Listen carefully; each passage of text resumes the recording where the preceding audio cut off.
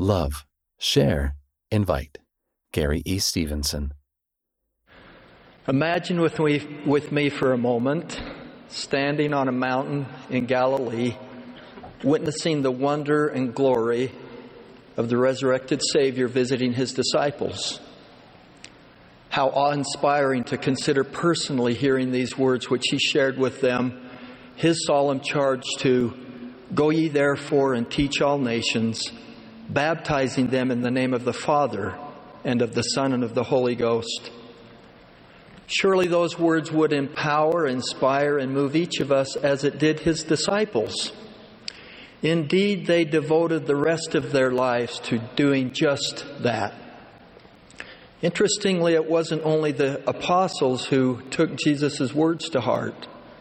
Members of the early church, from the newest to the most seasoned, took part in the Savior's Great Commission, sharing the good news of the gospel with those they met and knew.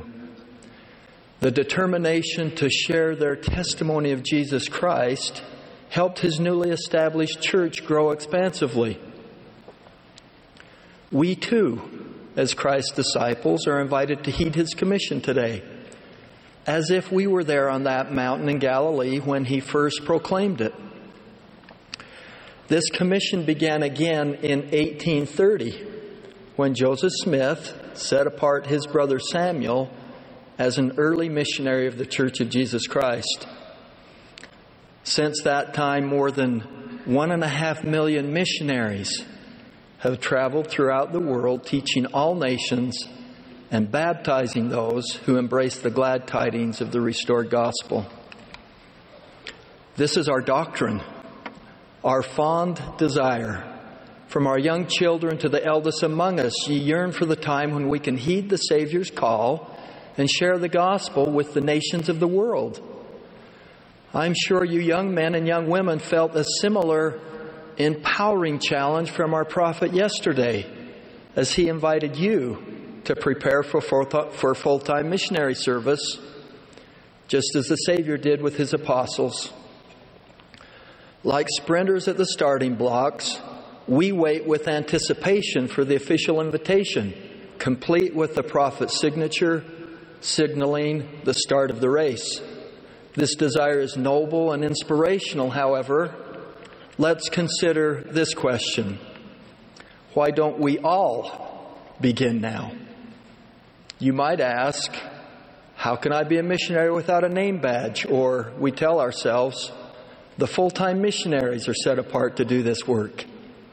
I'd like to help, but perhaps later when life has calmed down a bit. Brothers and sisters, it is much simpler than that. Gratefully, the Savior's Great Commission can be accomplished through simple, easily understandable principles taught to each of us from childhood. Love, share, and invite. The first thing we can do is love as Christ loved. Our hearts are heavy with the human suffering and tensions that we see throughout the world during these tumultuous times. However, we can also be inspired by the outpouring of compassion and humanitarianism that has been demonstrated by people everywhere through their efforts to reach out to the marginalized, those displaced from their homes, separated from their families, or experiencing other forms of sorrow and despair. Recently, news sources reported how a group of mothers in Poland, out of concern for fleeing desperate families, left fully equipped strollers on a train station platform in a neat line, ready and waiting for refugee mothers and children who would need them at that border crossing as they deboarded a train. Surely our Heavenly Father smiles upon acts of selfless charity such as these, for as we bear one another's burdens, we fulfill the law of Christ. Whenever we show Christ-like love towards our neighbor, we preach the gospel, even if we do not voice a single word. Love for others is the eloquent expression of the second great commandment to love our neighbor. It shows the refining process of the Holy Spirit working within our souls. By demonstrating Christ's love to others, we may cause those who see our good works to glorify our Father which is in heaven. We do this expecting nothing in return. Of course, we hope that they will accept our love and our message, though how they react is not within our control. What we do and who we are certainly is. Through Christ-like love for others, we preach the glorious life-transforming properties of Christ's gospel, and we participate significantly in the fulfilling of His Great Commission. The second thing we can do is share. During the early months of the COVID-19 pandemic, Brother Wisan from Thailand felt prompted to share his feelings and impressions of what he was learning in his study of the Book of Mormon on his social media account. In one of his particularly personal posts, he shared a story of two Book of Mormon missionaries, Alma and Amulek. His brother Winai, although set in his religious beliefs, was touched by the post and responded unexpectedly, asking, "Can I get that book in Thai?" Wisan wisely arranged for a copy of the Book of Mormon to be delivered by two sister missionaries who began teaching his brother. Wisan joined in virtual lessons, which he shared his feelings about the Book of Mormon. Winai learned to pray and study with a truth-seeking spirit to accept and embrace the truth. Within months, Winai was baptized. Wisan later said, "We have a responsibility to be an instrument in the hands of God, and we must be always ready for Him to do His work in His way through us." Their family miracle came because Wisan simply shared the gospel in a normal and natural way. We share all things with others. We do it often. We share what movies and food we like, funny things we see, places we visit, art we appreciate, quotes we're inspired by. How might we simply add to the list of things we already share what we love about the gospel of Jesus Christ? Elder Dieter F. Uchtdorf explained, quote, "If someone asks you about your weekend, don't hesitate to talk about what you experienced at church. Tell about the little children who stood in front of a congregation and sang with eagerness how they're trying to be like Jesus. Talk about the group of youth who spent time helping the elderly in rest homes to compile their personal histories." Close quote. Sharing isn't about selling the gospel. You don't have to write a sermon or correct someone's incorrect perceptions. When it comes to missionary work, God doesn't need you to be His sheriff. He does, however, ask you to be His sharer.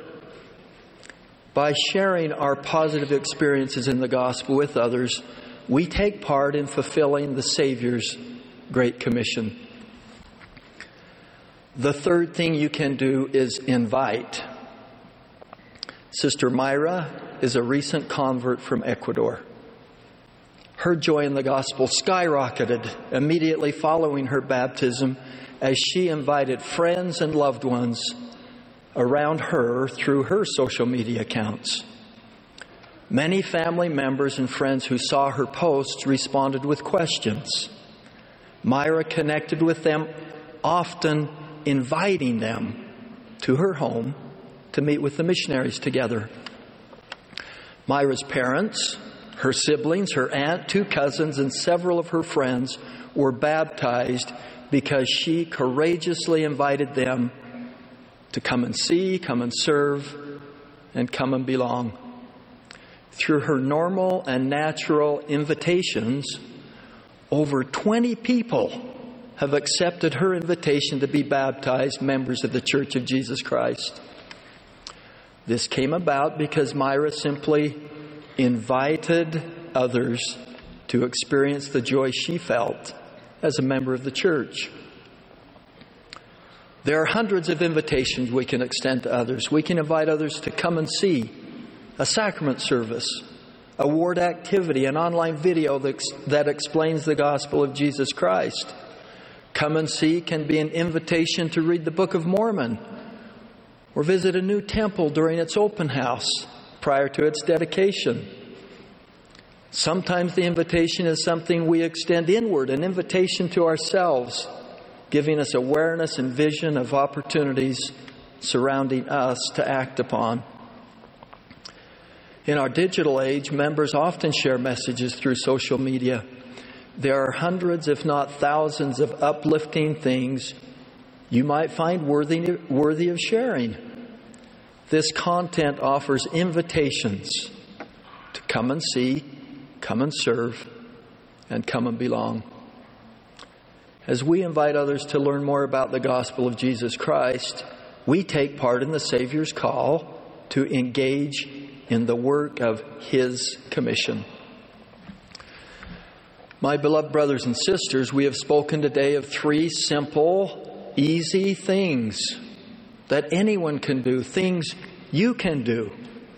Perhaps you're already doing them even without fully realizing it. I invite you to consider ways that you can love, share, and invite.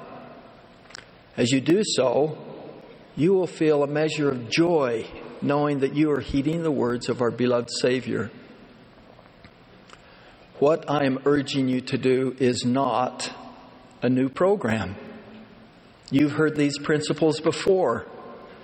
This is not the next big thing the church is asking you to do. These 3 things are merely an extension of who we already are as disciples of Jesus Christ.